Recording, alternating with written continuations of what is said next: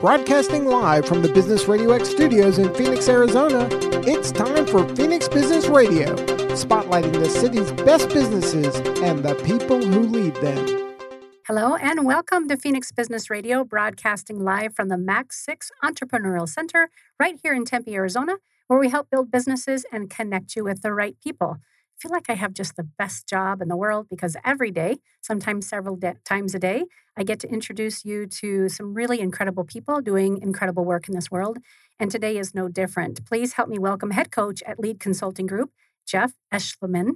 Absolutely, Karen. So happy to be with you today. So grateful for Jen Burwell's introduction. Absolutely. And how do you and Jen know each other? So actually, Jen and I know each other through her father-in-law, who I think has actually been on your podcast, Brian. I've met Brian a handful of times. So Brian and I would be what are called swim buddies. And so if you're familiar... I'm a swimmer. Okay. If you're familiar with the Navy SEALs... Not that kind of swimmer. So the Navy SEALs have a philosophy about swim buddies, which is if two people go out into the ocean, two are going out and two are coming back, or two are going out and none are coming back. And so we got paired up with each other as a part of a coaching program. And that was in 2019. We went through the coaching program together. It's called Optimize Coach.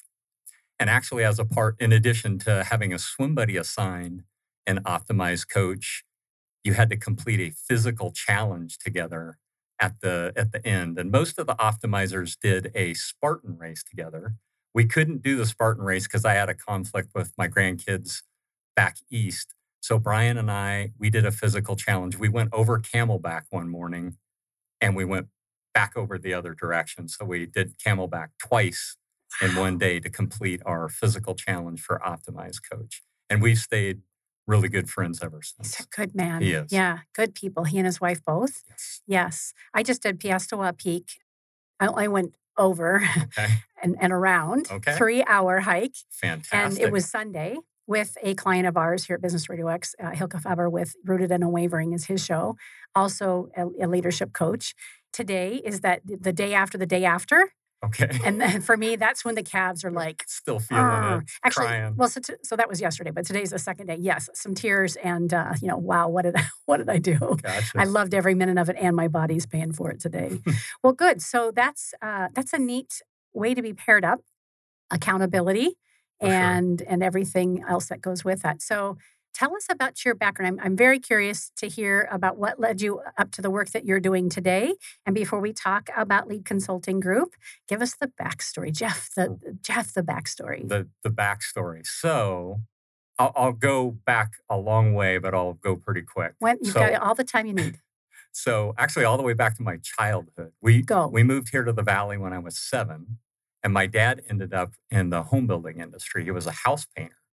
And so since about age 8, I've been a house painter. I was on job sites, new home construction here in the Valley when I was way before I should have been, but about 8 or 9 years old, and really grew up in his shadow. I've got such great core values that were instilled by my parents. And that actually led me into my home building career. The one thing that I would mention is that really the only thing that I had done prior to home building and then now consulting was the military. And before I'd even graduated high school, I knew I felt a calling to serve. And so I enlisted in the United States Army. I was in a very, peacetime army at the time. But while I was in, Saddam Hussein invaded Kuwait.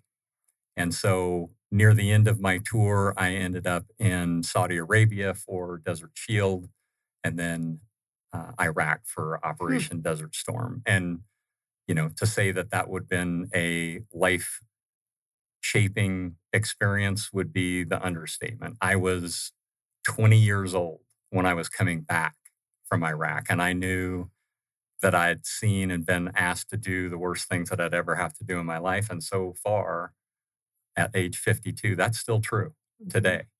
And so I came back to the Valley. I went right back to work basically for the same painting company. I just happened to be painting homes out here in South Phoenix on a particular builder community. And they said, hey, we have this position opened up as a project manager. And that's how my home building career started. And as of October of last year, that was 30 years in the home building industry. And what's a little bit unique to my situation is it was all with the same organization. And I'm actually going to be retiring here in March from that. And I'm going to take what has been my part-time love of coaching, doing it in the microscopic space that I would call my spare time. And I'm going to be doing it full-time going forward. That's where the lead consulting comes in. I'm so excited that we get to be the first to help you announce that. Absolutely. Because before we got on air, I said, surely you've done, a bunch of podcasts. You're like, yeah, no. No, first one. So thank you for the gift of being able to share that celebration and announcement with you. Absolutely. And that didn't take very long. You went from childhood all the way up through, I might have left out some of the sure. some of the more colorful details. Feel free to bring them in as needed, if needed. Sure. All right. So you've been dabbling in coaching for a while. Yes. A little bit under the radar, it sounds like. And as far as, you've been doing this other full-time gig for a long time. And you already gave us a little glimpse of what it was like to be in a coaching program. I'm assuming you were a participant and not the lead coach. Correct. In this example you gave about Brian. Correct. All right. So then take us through that development, that journey. What brought you, if you could, what brought you to the idea that you would want to participate in a coaching program? And then this extension around, I can bring this to others and I can be of service too. Sure. And the way it really developed for me, Karen, is throughout that 30-year career, initially I was in the field building homes as a project manager. And you could imagine you could get a lot of satisfaction from delivering the American dream, right? I mean, the home is typically the biggest purchase anybody will ever make in their life. It's, think about Maslow's hierarchy. It has all to do with safety and, all those things that are natural. And I got a lot of satisfaction out of delivering. And I built hundreds of homes in my career where I was on site managing construction. I would say, when you give the keys to the person at the end and you see the smiles on their face, or you see the little girl or boy and like that's going to be their room, and you built this for somebody. And so at least I got a ton of satisfaction and reward from doing that. But then as my career progressed, I started moving more and more away from the project management and more into leadership, management and leadership. And it actually got to the point for me where I moved into the office full-time to be a director level position in 2007. And I was missing something, right? Like I was missing that tangible feeling that I got in interacting with families and delivering this, American dream. And it took several years for this to develop for me. But over the years, I was able to not only replace that feeling, but I was able to 10x it in people. Because I started, and I'm not a big fan of the word, management. Well, management is effective. I think process likes to be managed. People like to be led. And for me, that was the evolution of how my career unfolded. And I found that the development of people, well, first of all, I found the execution. So taking what I was doing before on one single job site, and I was in charge of my own destiny, but then now I was doing it on multiple job sites, and I was responsible for multiple people and their execution, and not just the people on my team that were managing the work, but the contractors on the job. And that's where it really gets, I'll just use the word fun, right? Which is code for it's a lot of hard work. But that's really where I started to develop the passion, was in people. And first of all, it was gaining performance. But then it really morphed into people development, right? And I'd been in the industry so long, and I was really fortunate to be with the same organization, where I'm pretty fortunate now to look back through my career. And I've got people on my teams that have been there for 25 years. Wow. I mean, just short of my own tenure, that have literally, just as I have, grown up within the organization. And for every one of those that would be in the organization that grew up there, there's literally hundreds or maybe thousands of people that I've had in some way, I call it like my thumbprint on their career trajectory in some way. Whether, I like to say, mentorship can come a couple of different ways. It's either through, giving someone a hand and a hand up, or a foot in the other direction, right? And I'm good at both. And so I think that's one of the things that makes me effective as a leader and a coach.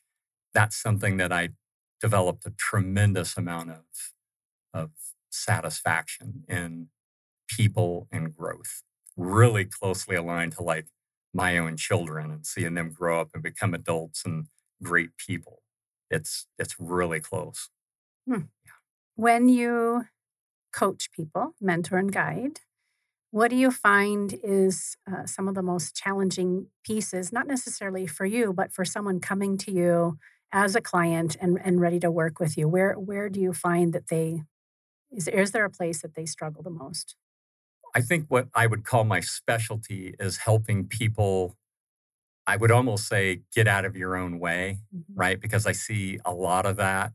And the other biggest thing that I would say, Karen, is I'm a tools guy. I'm a process guy. I'm sure we'll get into that on some of the other elements that I have to chat about. But I'd say for people in general, here's the thing. All of us mostly know what to do. That's not the problem. Knowing what to do is not the problem. It's the doing it. And the consistent action. And the consistency that goes along with doing it. And again, those are things that I've been able to develop in my own life into what I would call a signature strength. And that's what I help people create in their own lives. And so you've designed a process for that. Exactly. Do you want to speak to that a little bit? Sure. Yeah. It's really a 3-part process.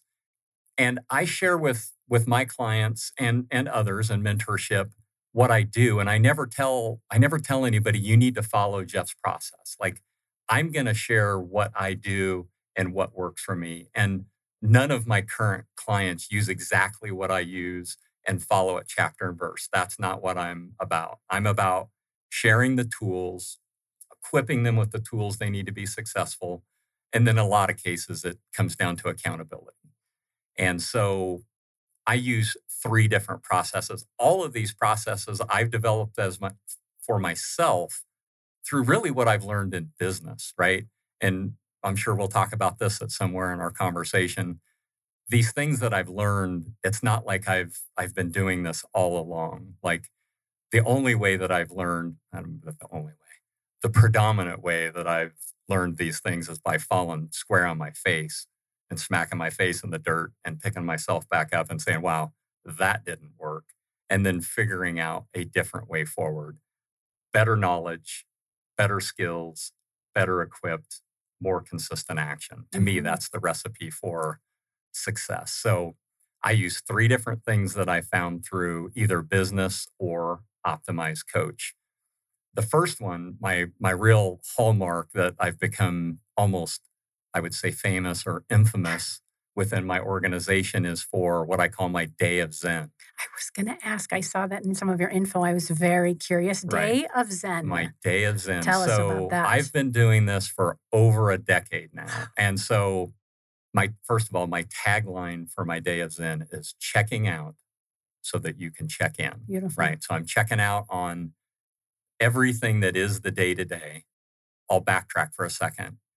I have a number of roles, what I call roles in my life. I'm a husband, I'm a father, I'm a son, I'm a grandfather, I'm a VP of operations for 60 more days, I'm a coach, I'm a friend. I'm all of these things. And that's, again, a part of what is the struggle for people, is you have all of these roles and life seemingly comes at you in today's digital world, right? It's nonstop. So for me, what the day of Zen is about, it's about adding a sense of calm and quietness to my life. That is, and with most things in my life, Karen, it comes down to just being intentional, right? And so whether it's intentional about the time or intentional about what I'm thinking about or reflecting on, that's a key component. And I'll talk about that a little bit in the day of Zen. So essentially at the end of the day of Zen is a day that I take every month. I take one at the end of every month, and I take about 2 or 3 at the end of every year. And so when I say check out, I mean check out of everything. Like, I don't do anything like I have an 11-year-old left at home. So I have an 11-year-old, a wife, and the rest of my family, and 80 members that are on my team. And they're not part of the day of Zen. And they're not a part. And not only they are not a part of it, like I'm not going to be a part Not of the accessible. day-to-day. Mhm. I'm off the grid, and everybody knows that. I've trained them, Beautiful. right? Mhm. So I literally take an entire day, and first of all, I try, breaking the day of Zen means I'm not going to do it at my house. I'm not going to do it at my office. I go somewhere else. It could be the library. It could be the desert. It could be, somewhere close, Sedona, Mhm. something like that. Because I also like to try and go somewhere inspirational. And for me, I like the outside. So anytime I can, unplug, if I'm unplugging from my cell phone and emails and all the rest, I might as well go out and sit, at Wind Cave out here in the East Valley and, see roadrunners and cactus while I'm thinking and while I'm doing my thing. And so the day of Zen is 2 parts. Number 1 is the first half of the day from the morning all the way through lunch. It's a reflection of the prior month. So Monday of this next week is the 30th. I'm 30th or 31st. I'm going to be off. It's already on my calendar. It's been on my calendar for 4 months. Because number 1 on my agenda for Day of Zen is always make sure that your next one is on the calendar. Otherwise, it's not going to land That's on right. there. That's intentional. Yeah. Right. And so I really reflect on the entire month. In this particular case, it's going to be January. Did I do what I said that I was going to do? Mm. And I'll just tell you this at the outset. A lot of people have written goals. There's a ton of people that don't have written goals, and that's part of the problem. But I have not only written goals, I have probably, I would say 3 times more than the average person who even has written goals. And so that's why it developed for me. And that's why I had to take an entire day. Now, again, none of the clients that I work with take an entire day like I do. And I'm not saying you have to take an entire day. But as a part of the Day of Zen, you do have to check out so you can check in on yourself, because that's where you can really get real, right? So a month is a really good chunk of time to get things done. And at the end of the month, if I'm looking back and I'm looking at things, and this happens for me because I've been doing this a long time and I set my goals. I didn't invent the word stretch goals, but I think I'm the poster child for how that works. And I'm also the poster child for intentional goal strategy and how I set them and how I remind myself. And so and to me, that's the secret for my clients. It's not goal setting, it's goal achievement. How are we achieving what you want? And so then the second half of the day ends up being, okay, now I'm looking at February, right? I'm looking at February. I'm thinking about, didn't I from January? I'm thinking about, and I have longer term goals that I have in 5-year, 1 year, quarter one, and then I'm checking in monthly. Mm-hmm. And so I'm always reevaluating mostly the quarterly and the yearly. Am I on track for those? Depending, because life hands you circumstances, right? Just as soon as you get started on your January goals, life will step in and throw you curveballs. So the Day of Zen is what really started for me, and it kind of paved the way for the rest of the pieces that I use in my system today. It's a great signature. Yeah. Tell me what Carpe Diem means to you specifically. Carpe Diem is obviously, it's Greek, Latin for seize the day, right? And so this Carpe Diem process that I have is a direct lift from the Optimize. And so Optimize is all about, they refer to, like, if you're familiar with John Wooden, like, create a masterpiece day. How do you make each day your masterpiece? Mm-hmm. And so I'm a creature of habit, and I'm a process guy. So I literally have a little piece of paper that I fill out every day that is my Carpe Diem journal. And I basically step through that every morning. I set, I've already used the word intentional a few times. I set my intentions for what I'm going to do that day. But more importantly than what I'm going to do, I set the intention for who I'm going to be, right? Who I'm going to show up as a first-time podcast guest, who I'm going to show up as a father before I left my house, or a husband, or, later today if I'm, interacting with my parents, or my team throughout the day, contractor meetings that I have, all of those things. I set my intentions for the day. And the beauty of the Carpe Diem is that, again, it talks about, well, not again, but it talks about going from theory to practice to mastery, right? So the theory is the things that we know, right? As we said, or I said in the beginning, a lot of people know what the theory is. The part where they start getting a little lost is in practice, right? Like, can I put this in practice? And most of us can focus on individual efforts. Like, I'm a little bit beyond goofing on New Year's resolutions right now because we're into the third, fourth week of January. But I do tend to goof a little bit on New Year's resolutions just because they tend to not be effective for most folks, right? I mean, I think there's a reason why the Rockin' New Year's Eve is sponsored by Planet Fitness, right? Because for every gym membership that's bought, that first week of January, in about another 2 weeks, the line is going to be growing at where you get into line to check out of the gym, right? And cancel your membership, unfortunately, because even though your intentions were that you needed to get healthier for the new year, by the end of January, the rest of life creeps in, right? These other roles, my job is gnawing at me, or, something's happening with my parents, or it's life, right? Like, it's messy and things happen. So the theory to practice to mastery. So if you want to have a great month, if I want to check in with myself on Monday and know that I've had a great January, do you know how I'm going to do that? By making sure that I have a great day today on Wednesday, right? And when I can string those together, and I literally count, because at the end, actually at the beginning of the morning, each day I look back across the whole last day, and I have a little rubric for myself to say, was yesterday a masterpiece day? And not all of my days are masterpieces, but when I can string masterpiece days together, I end up having great months. And when I have great months, I have another great year.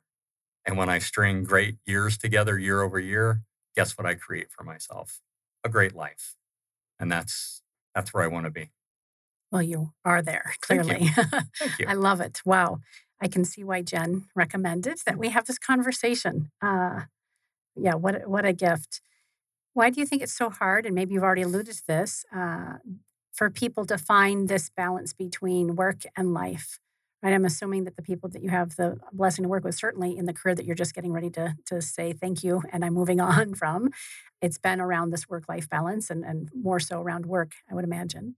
But with the clients that you're working with now and look forward to working with in the future, what would you say to somebody who struggles with that blend or that balance between work and life? Yeah. The first thing I'd start with is a tool, because I'm a tools guy. I get that. I like to give people tools. And the first tool that I would start with is one right from Phil Stutz. I don't know if you're familiar with Phil Stutz. He's a coach. He's like a Hollywood guy that coaches a lot of. He just did a documentary with, I'll forget his name right now off the top of my head. Sorry about that. Anyway, he actually wrote a book called The Tools. And one of the tools in the book is called You Will Never Be Exonerated. And what that means is, if you think you're going to wake up tomorrow and it's going to be easy, guess what? You're wrong. If you think you're going to wake up tomorrow and you're going to be able to do what you've done before and you're going to get a different result, guess what? You're not going to. So if you start with that and you know that it's not going to be easy, then what can you do? Then I start adding on other tools, right?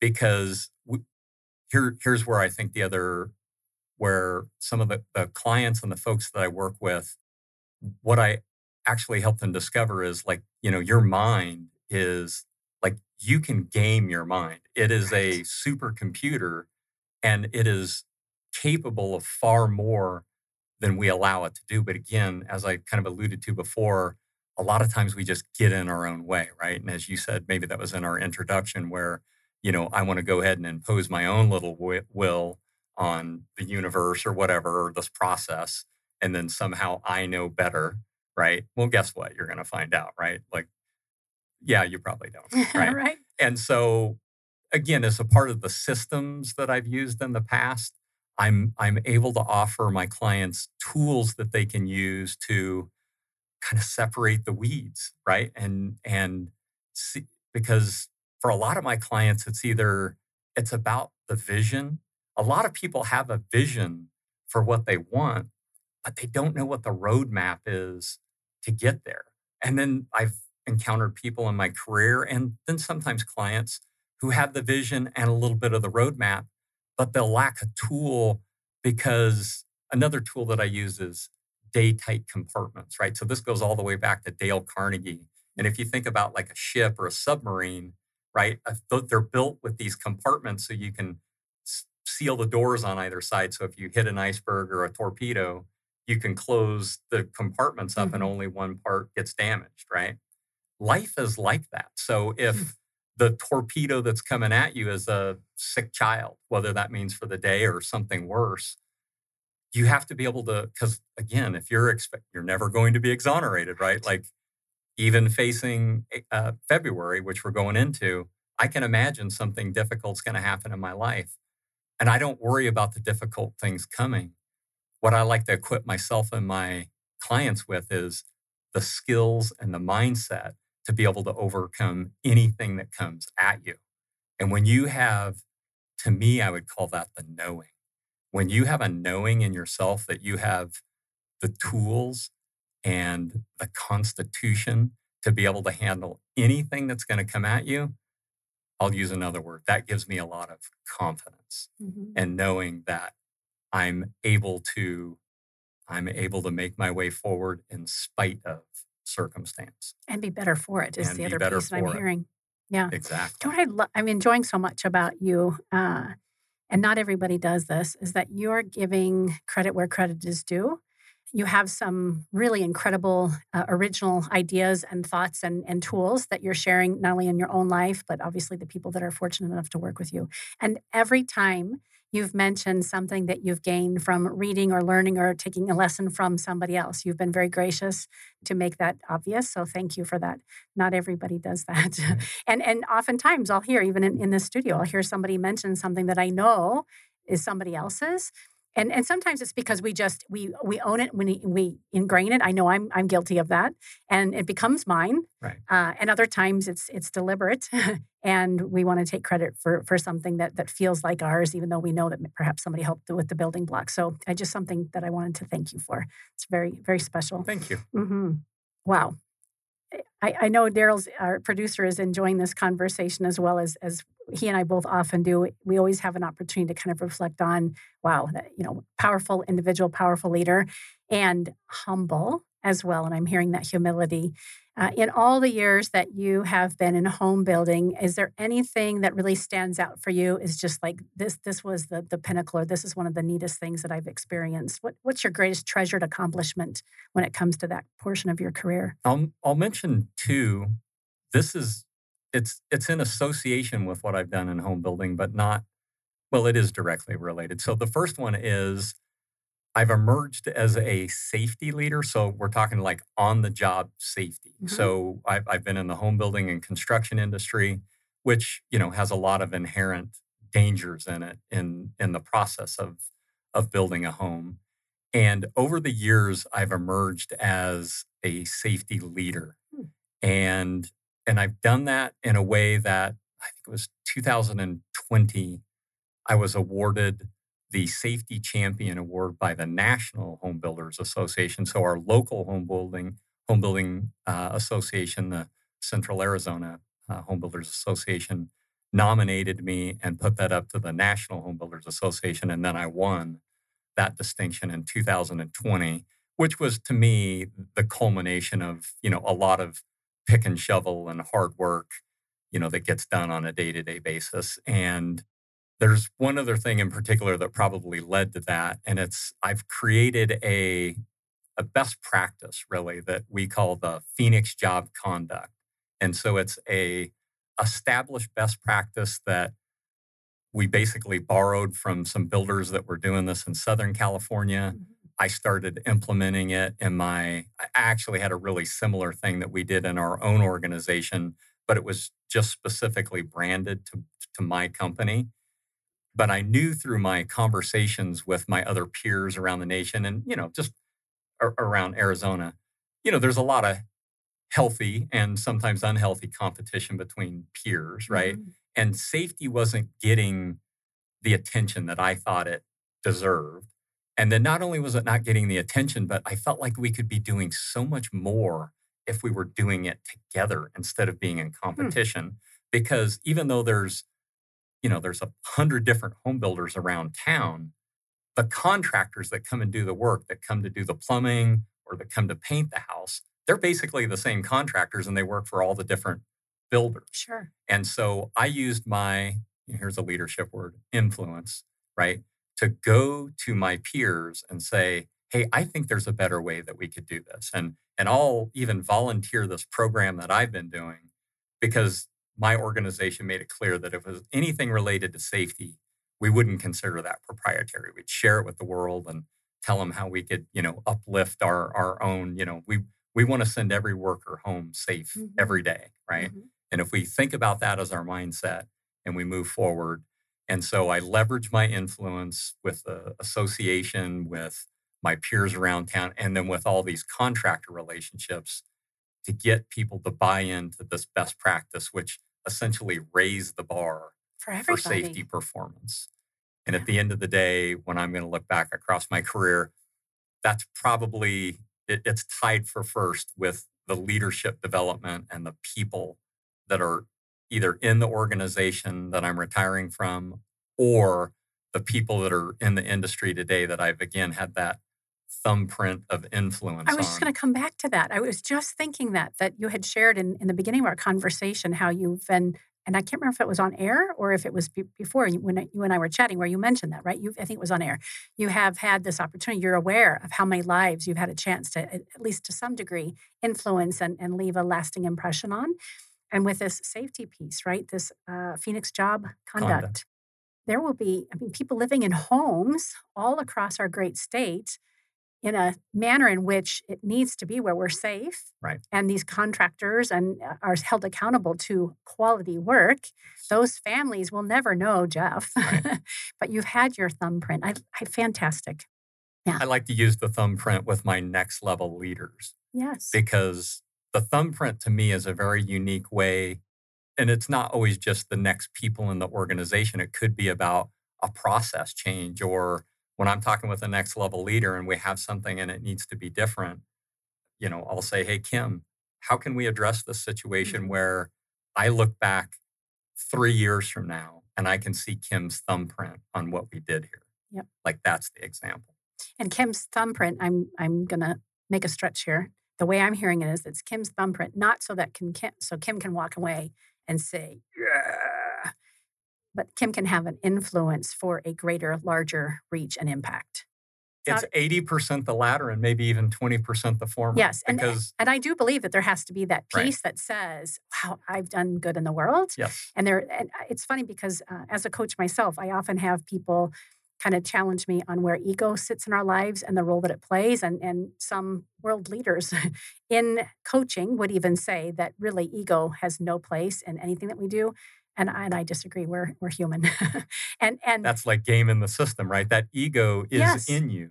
And intentionally implanted in us as much as our, the lines on our thumbprint. Right. So I appreciate that. And thank you for pointing that out as we talk about the 80-20 as it relates to making a lasting impression with your next level leaders. Tell us about Shout out to Pareto. The Pareto principle. Yes. 80-20, yes. Yeah. So, very, very good. Look at you. We might as well give a shout out to that too.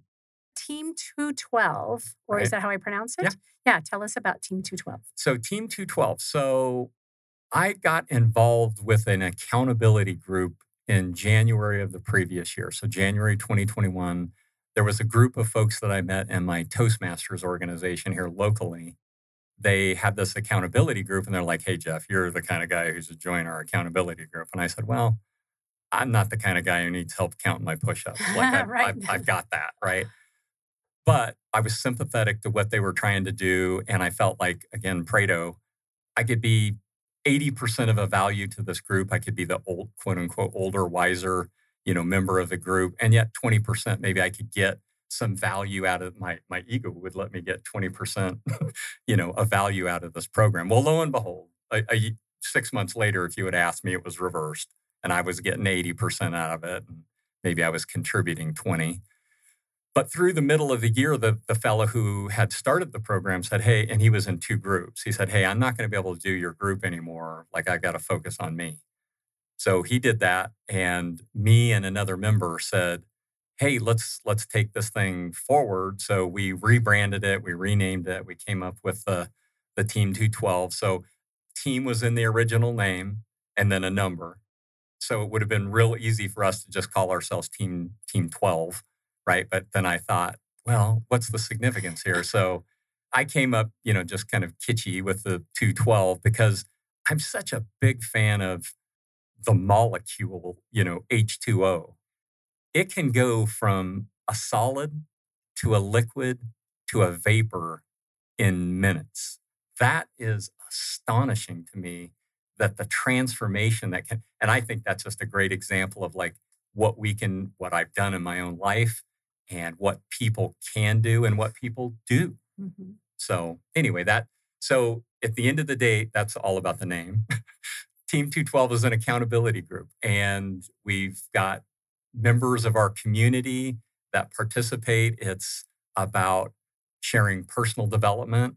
It's about accountability. And at the end of the day, it's about systems, Karen. It's giving people, whether you call it a system or whether you call it what I've been calling it, tools. If you give people the tools to equip them to like own their own life, and you use good, effective tools that have staying power, and they help you get past the messiness of life, because we all know that it's not going to be perfect. So between the accountability, that's where the magic really, and when I say magic, I just mean the hard work.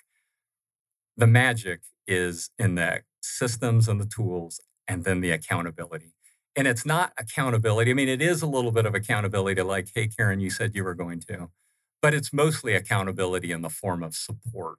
And the other thing, if I had to say over my time, and this goes all the way back to my time on a football field in high school, but definitely in the military, and then my time in corporate America, it's about teams. There's the power of we is powerful.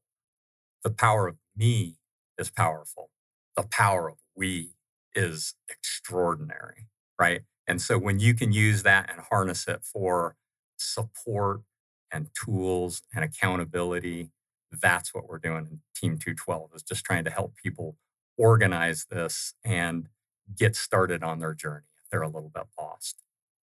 So many things buzzing through my head as you're sharing that. As it relates to Team 212, I thought of exponential growth, right? You could have just had the number 12, and what you're sharing with your tools and the accountability piece and just who you are as a leader, and also acknowledging and recognizing that when you show up in something, you have an opportunity to learn and receive as well. There's that opportunity for exponential growth. So that's, in my mind, I was like, oh, I see where this is going.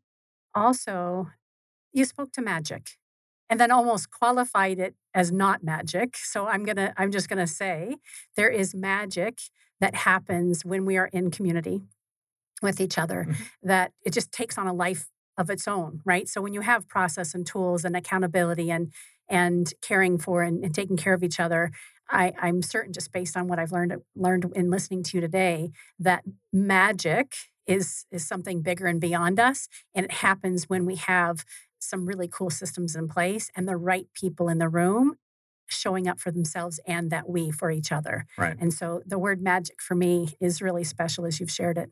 I just wrote down a quote before I came in for the interview, and it said, it's not a quote, but it was a reminder that said, God helps people who help themselves. What we've been talking about a lot today in our conversation is about people who help themselves.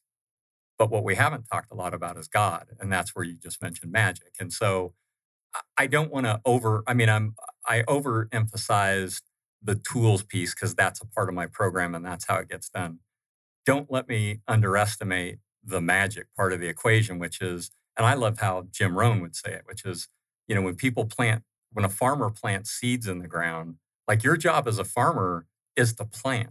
Your job as a farmer is to keep the weeds away. Your job as a farmer is to water, right? Your job as a farmer to keep the birds away and all these things that a farmer should do. But if you had to grow the seed, right? What would you call a farmer who digs up the seed to see if it's growing, right? You'd call them skinny and poor, right? So if you had to put all your energy into how that seed grows, you'd be up nights. That's what Jim Rohn would say. So there is obviously things that are going on that are bigger than us. Miracles. Now, when you can put all that together and go back to my quote, God helps people who help themselves, right? So thank you for that. You bet. And this is Business Radio X. So for goodness sakes, for us to actually mention the word that starts with a capital G. There you go. Is, sometimes doesn't taste. Call it the universe, call it whatever you want. No, I'm right there with you. Yeah. And there's rarely an interview that I do that's not brought up. And so I appreciate sharing that space with you today. Fantastic conversation. So grateful to have an opportunity to spend some time with you this morning. How can people stay in touch with you? And what is the first entry point to see if they're a great candidate to become one of your clients and part of your crew? Sure. I'd love to either have people hit me on LinkedIn is probably my most prevalent social platform, or you could just go directly to my web, jeffeschliman.com, which I'm sure you'll have a link in the show notes. Of course we will. Yeah, two best ways. Very good. And spell your last name for us again. So it's Jeff, Jeff. Correct. Eschliman, Eschliman. My goodness. JeffEschliman.com. So many great nuggets today. Thank you. Absolutely. Really feel blessed and privileged to have had this conversation on air today and not just at a coffee shop. And I'm absolutely delighted. Excellent. You've been listening to Phoenix Business Radio, broadcasting from the Max 6 Entrepreneurial Center right here in Tempe, Arizona. Some media lean left, some lean right, and we lean business. Until next time, I'm Karen Nowicki. Thanks for listening.